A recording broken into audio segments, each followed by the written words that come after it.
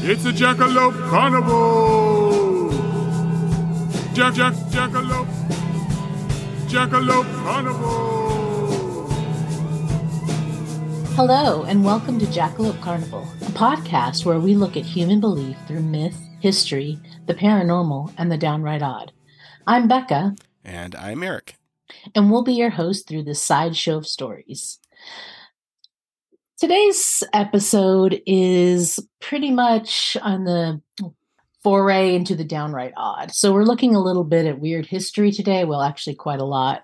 I don't know. We think we might have to have a disclaimer for this one. We're usually real PG. We don't intend to stray out of that today, Eric. But... Well, I mean, the guy who we're talking about didn't want us to stray outside of that, but he was pretty frank about it. So... if you don't want to hear stories about or have anyone in your vicinity hear stories about good vibrations, shebop, what's the word?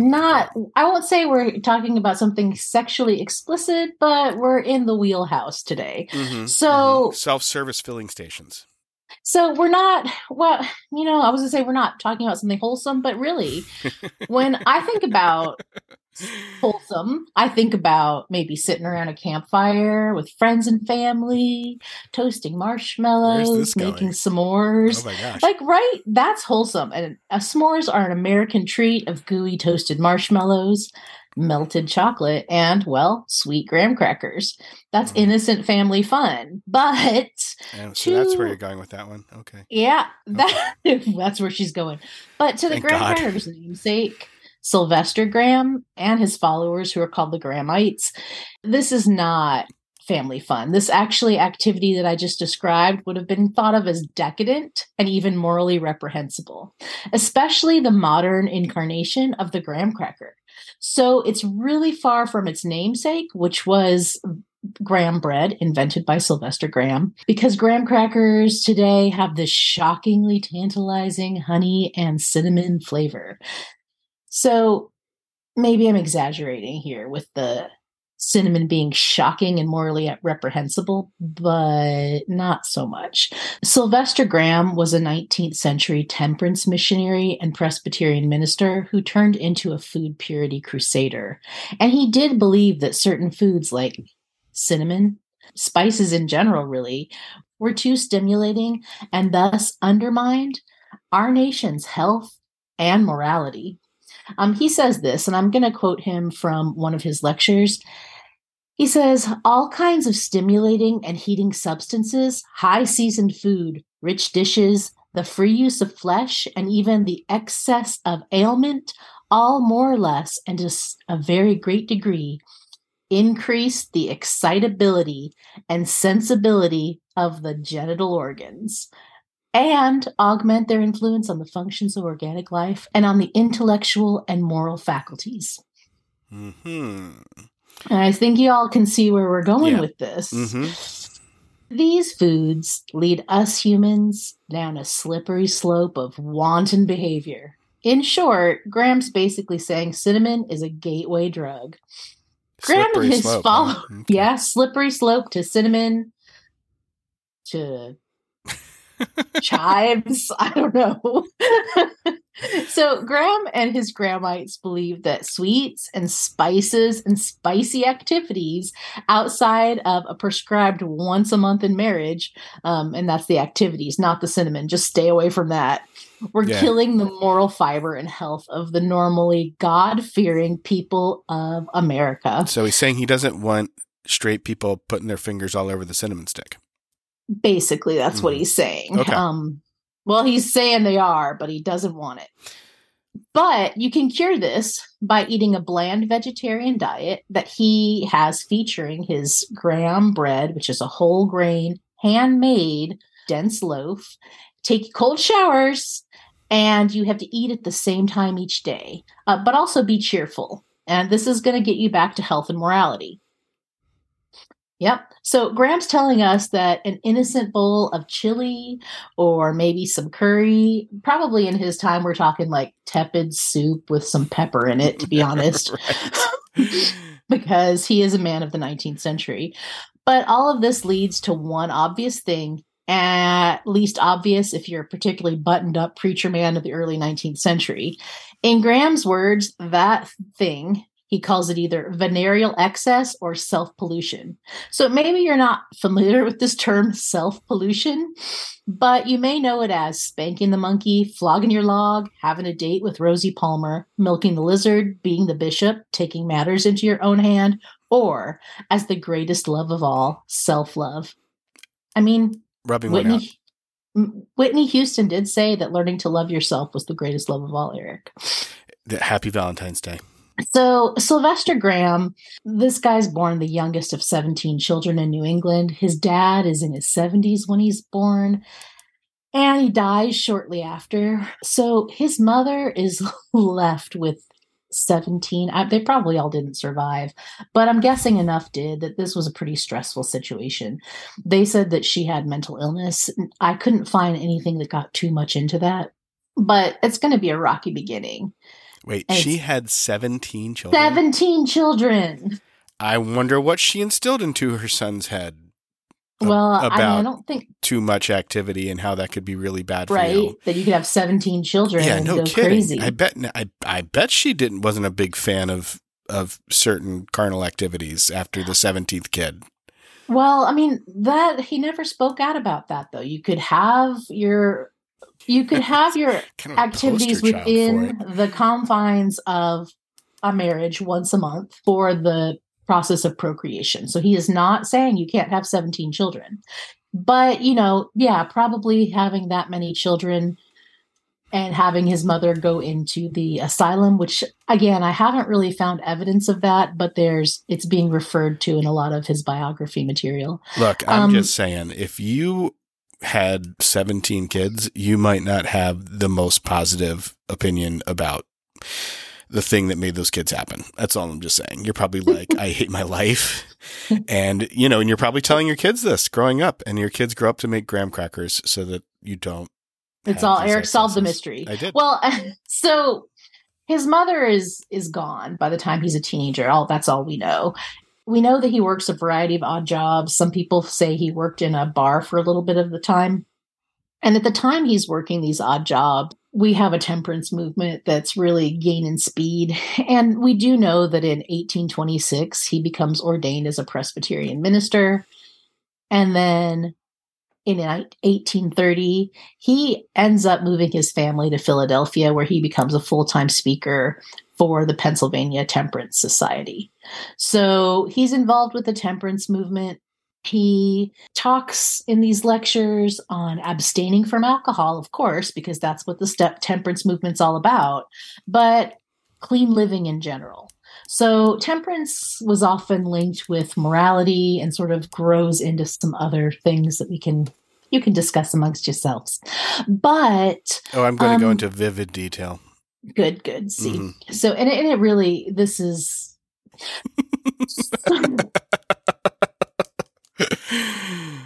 So he's talking about clean living. He's talking about brotherly love, for which Philadelphia is named, and this growing a better society.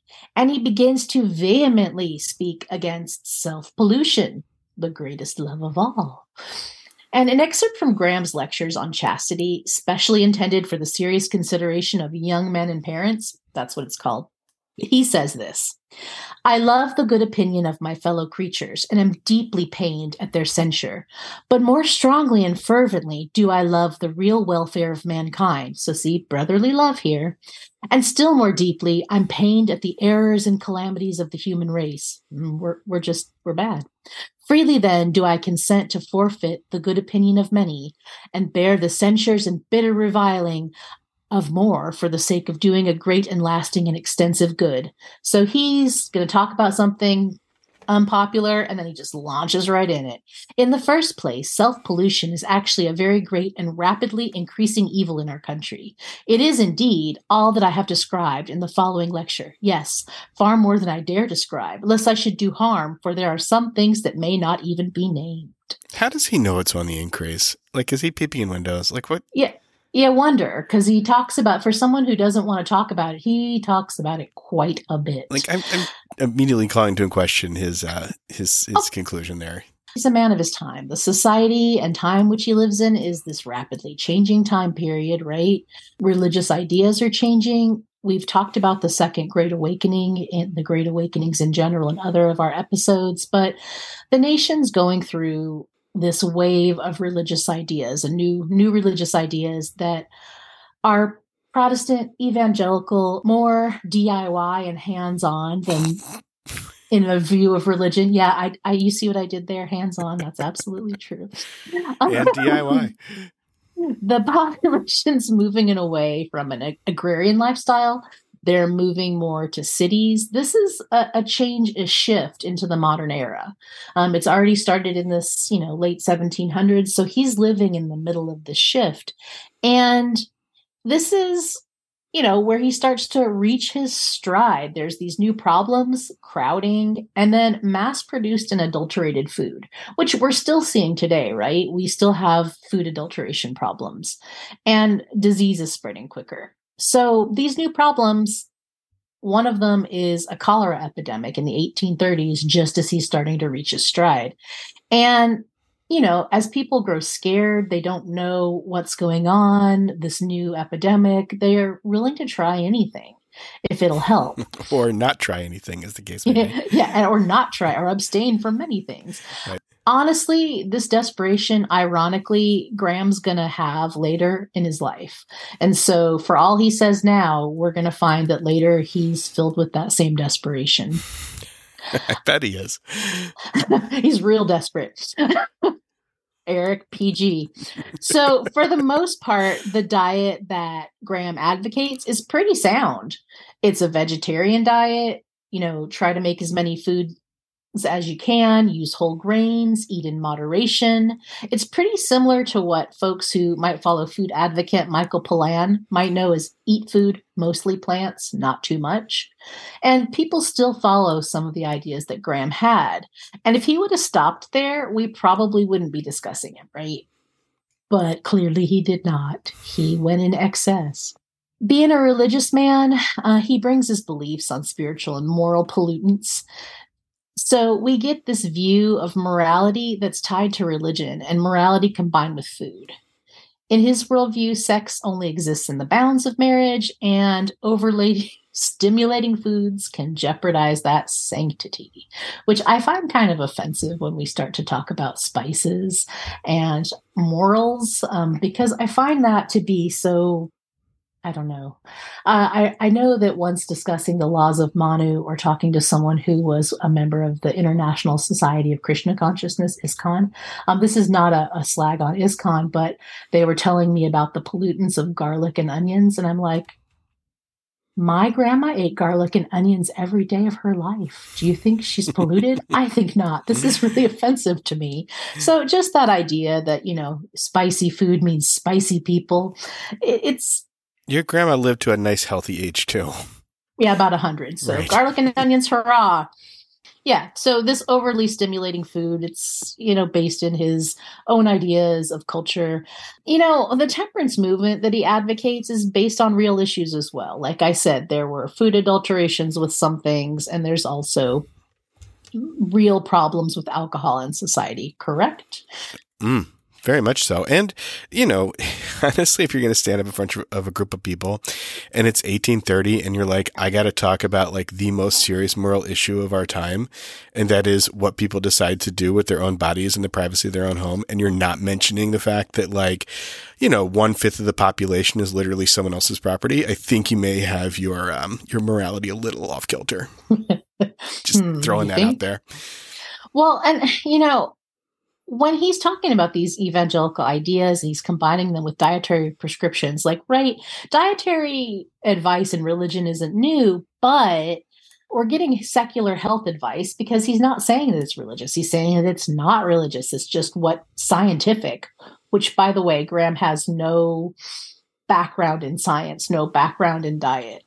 And he's giving you this advice that isn't secular. And while this, like I said, is not new, I think that this is new to give religious dietary advice and pretend it's not religious. I don't know. I really don't know if that's new or not, but it seems like it wouldn't have happened before because only at this place and time would it have been necessary. So are you saying that science is maybe getting a foothold as a place of authority, and that's what he's kind of capitalizing on?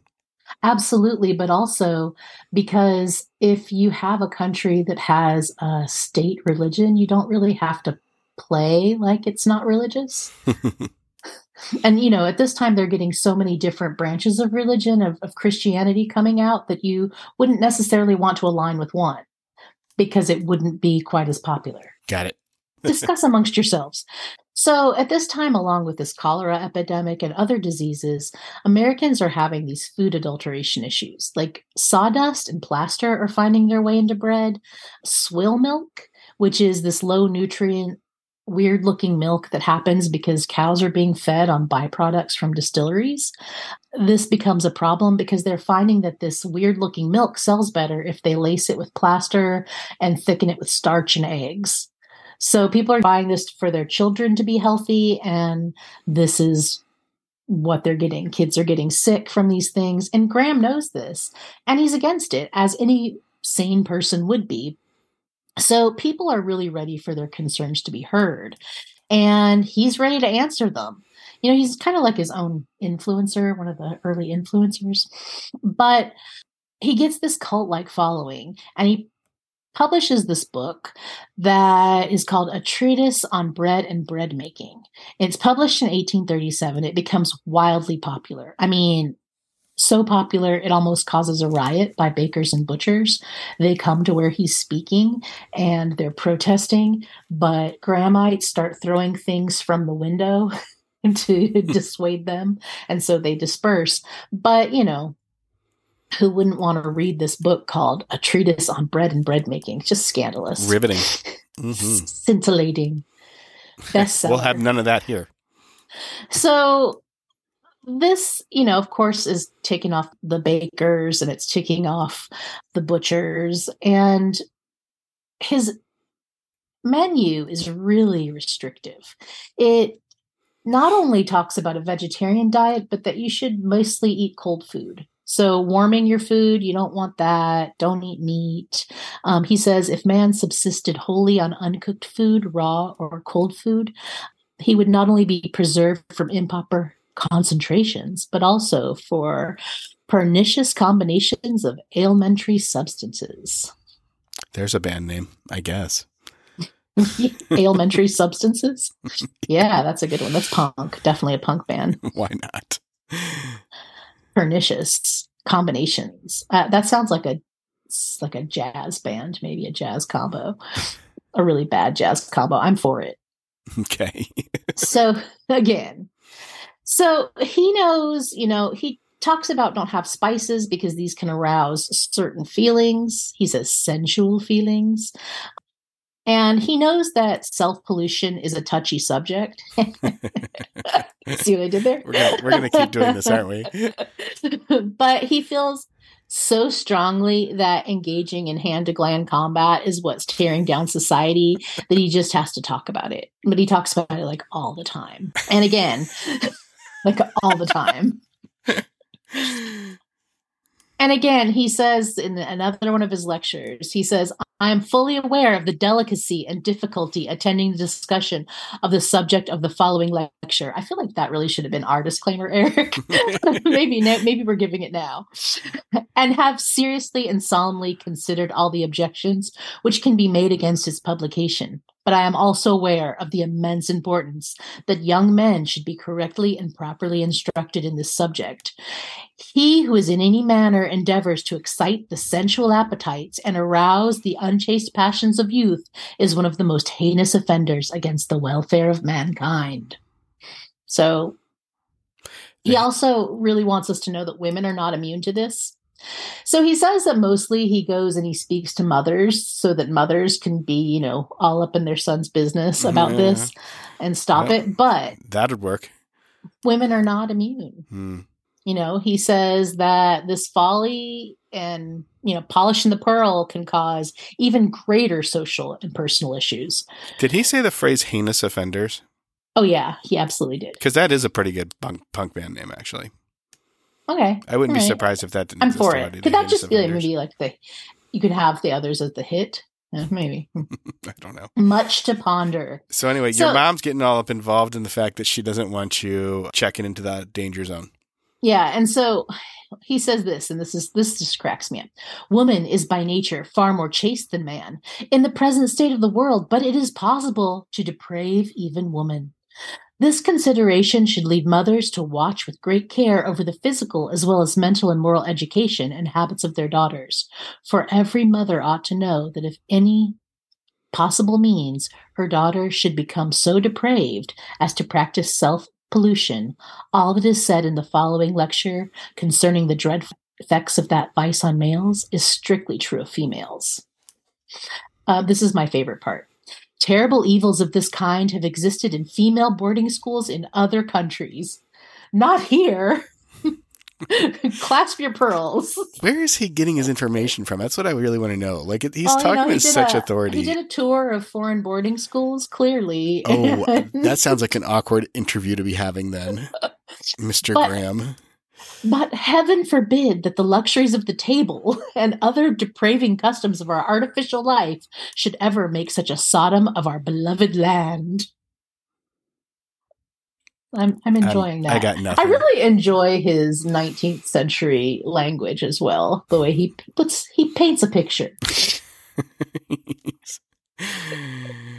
So again, you got to watch what you eat, because if you don't, you might love yourself a little too much.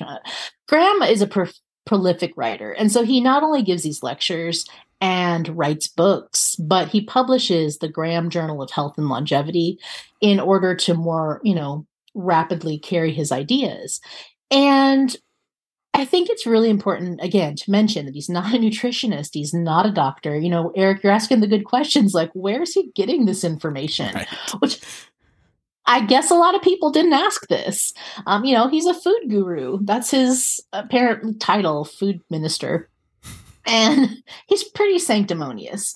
And normally, I'm not going to judge him. I'm going to let his own words here tell us. But something I find particularly untasteful, tasteless, which, that's right up his alley. Yep. It comes from this journal where he is giving his Journal of Health and Longevity. And he gives an obituary of one of his followers. I don't like where this is going at all. I don't like this.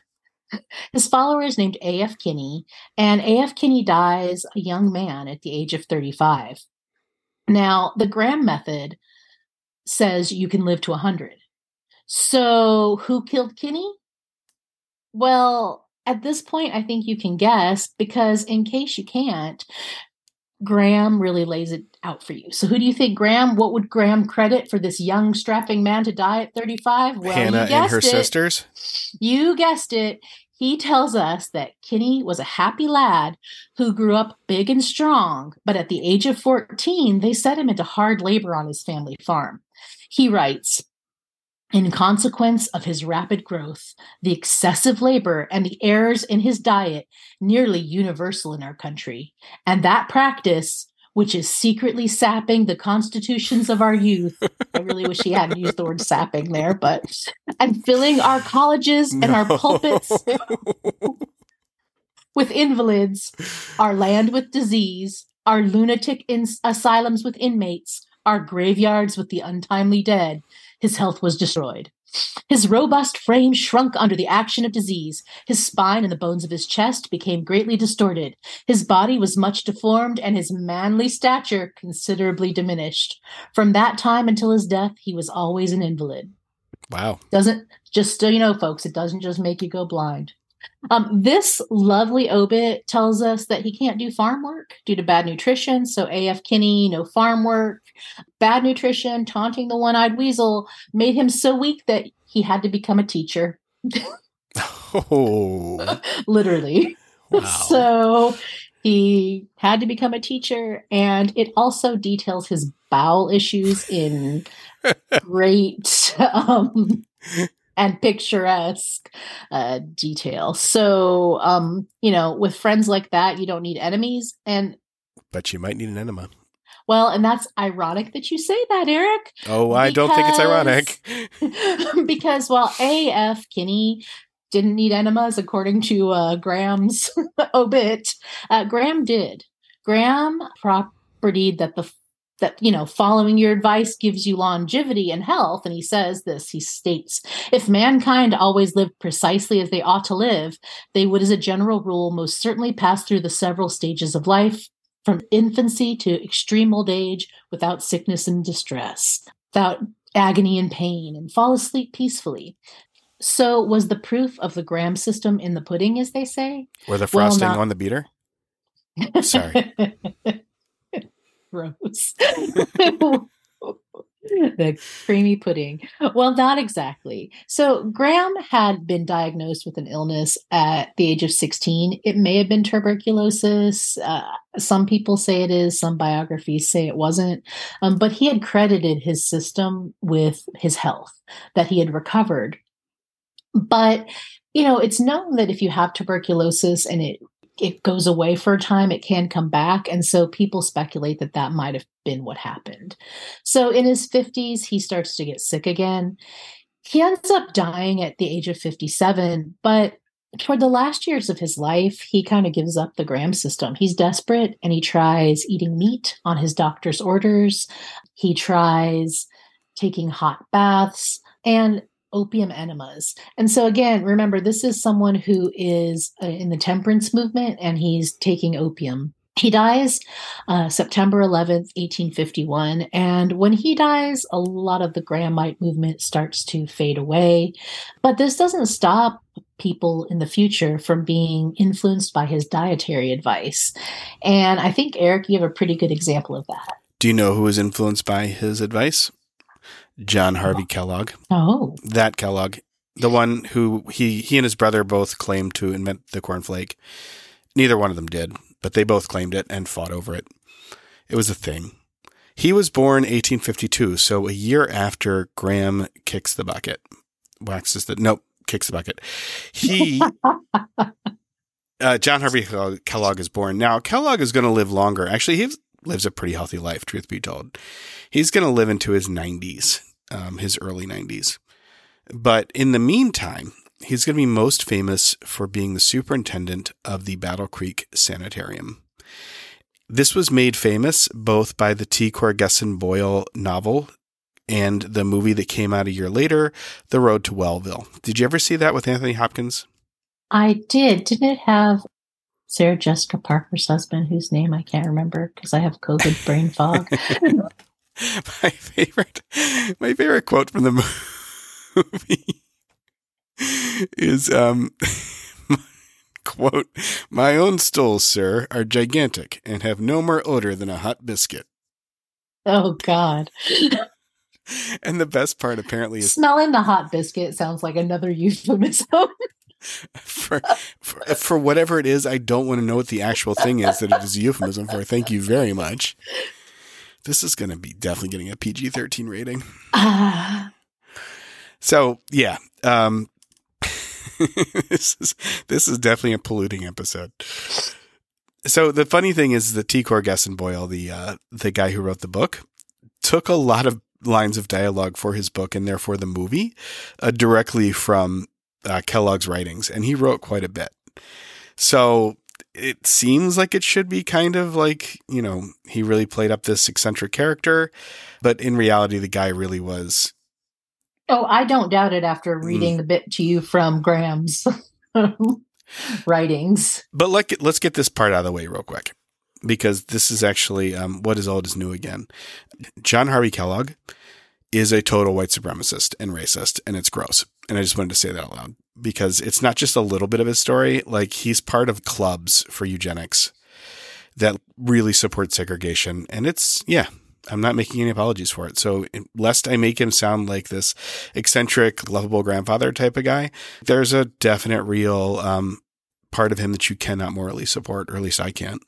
Well, and a lot of this food purity movement that Graham's involved in sort of evolves into people who are supportive of the eugenics movement. And there's groups today that are advocating against touching oneself that also have a problem with white supremacy. So they have a problem with white supremacy, or they're white supremacists? Well, from where I'm standing, yeah, I guess they don't have a problem with it. But I don't think they have a problem with white supremacy. You're probably right. But yeah, they advocate it. Have you heard about the No Fap movement? No. You are a better person for it. Don't go looking that up. It's a whole plank of this online extremist movement. And so, yeah, John Harvey Kellogg can be their poster boy. So there you have it. He did have some other things going on besides just not liking Whacking the Weasel and being a racist. He also was a vegetarian. He will create the world's, or at least the United States, not the world's, the United States' first meat analog. Actually, meat analogs have been used in Asia. That is a band name. What are you talking about? Meat analog? Oh, yeah. This episode's just ripe with them. But if it's meat beat analog, it'd be so much better. Oh, God, help us. It's made of peanuts because you can't make this stuff up. Wait, please go. This is going to be a fun one to edit, Eric. Yeah, I know. It's going to be a mess. He also had a recipe for peanut butter that he liked. Although, again, peanut butter was a pretty ancient thing, but he had his own thing going on with the peanut butter. So there's all that. But then on top of this, he was definitely... You said that. I'm like, me and peanut butter. We got a thing going on. Please edit that. I mean, make it louder maybe, but he was definitely into stirring the Skippy, if you know what I mean. No, he wasn't. He was actually against that because, like Graham, for him, he also thought that people, men specifically, should not be into. Can we settle upon a thing? Talking turkey? Nope, we're not gonna. Okay, so we're just gonna keep going with this. He was not an advocate of going into business for oneself. He was not into the DIY movement. He was not into the DIY movement. As a matter of fact, he was a total advocate of abstinence. He thought that people shouldn't have sex at all, and it is theorized that he himself, even though married, may have died a virgin. And even though he adopted an astonishing 42 children in his lifetime, my goodness, they were all adopted. Well, 17 children, there's more than that. That was nothing. Yeah. He just, and he lived to be 91. So I'm assuming he just keeps adopting new ones as the next one's generations move out. I really don't know about all that. I do know that he ran his sanatorium and it had some weird stuff going on there. So I'm sorry. I'm not into Freud or anything like that. However, I think that if you decide to not exercise the normal faculties of humans, things can start going a little weird on you. He was really into, and I'm giving a chance for folks to turn this off. This is your last chance. He was really into butt stuff. The thing that really made me wince. Did he have opium enemas? Oh, it's so much worse. Oh, do I want to hear this? I'm going to check. Becca checks out from the podcast now. He had a machine in his sanatorium that No, beep. Okay, Can I just give the quantity of water that could be moved in 1 minute? If you must. 15 quarts. No. Yeah. No. That is so much worse. That could hurt a man. I'm just saying. Yeah. Or yogurt. No. By the gallons. No. That's Eric, not me. That's not me. This is so much worse than talking about basting the ham. All right, I'll stop. But no, this was like one of the services. So this is one of his things that he did for medical reasons. It was sanatorium. So this sanatorium was like a vacation spot. Like it had these ads. I was looking at a few of them where it's like, come spend your vacation here. We'll take care of you. You can go play tennis or have somebody shoot 15 gallons of water up your No. Beep. And they had rooms dedicated to this. It was part of the services provided. It was a little crazy. Another thing, and this strikes me as just sort of, this is so innocent because this man obviously knew very little about how anything sexual worked on pretty much any level, apparently. Even though he did not advocate for any kind of self-pleasure, he had these handheld vibrating devices. And if you were a woman who was coming to a sanatorium, hysteria. Yeah. And that was common, unfortunately. They had vibrating saddles. Or fortunately. Yeah, so there was, I'm just saying, services provided men and women were vastly different. And bizarre. Mm-hmm. There you have it. You could get the whole Divinals package if you wanted it. Other than that, he invented granola. I guess that's a good thing. I like granola well enough. Did he really invent granola? He was one of the people who did. So there's a couple people kind of doing the granola thing around the same time. And his name for it is the one that stuck, although there's several other recipes that are very similar. How did he feel about like honey and sugar? Off the top of my head, I didn't run into that specifically, although he seems to be just more of like he doesn't seem to be quite as restrictive in his diet as Graham was, although he did practice vegetarianism. And I think, the whole whole grains as something, healthful and that prevent you from, joining a one-man band.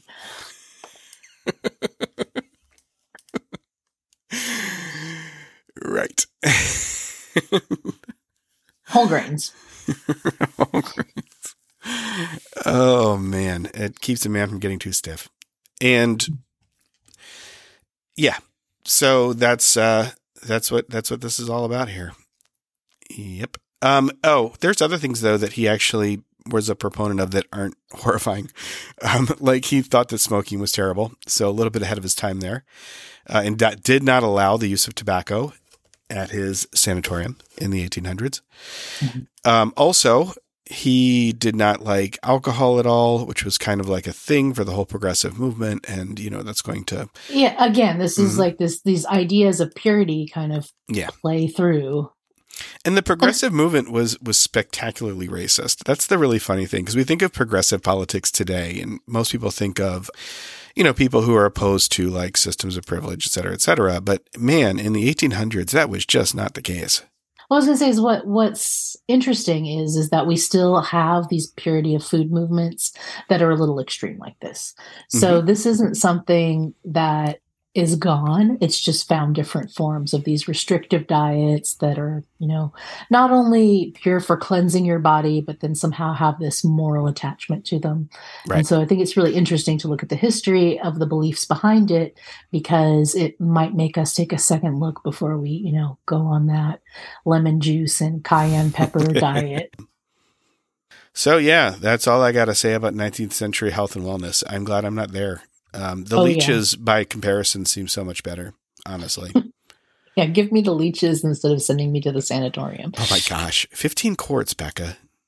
Of leeches. All right. Well, that's all we got today. Thank you for listening. All right. Take care, folks, for real.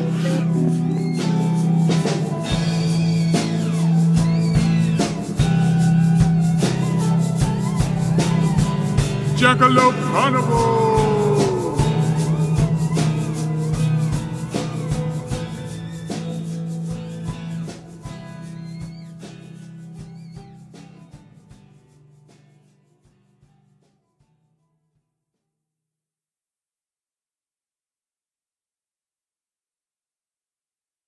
That was just for you.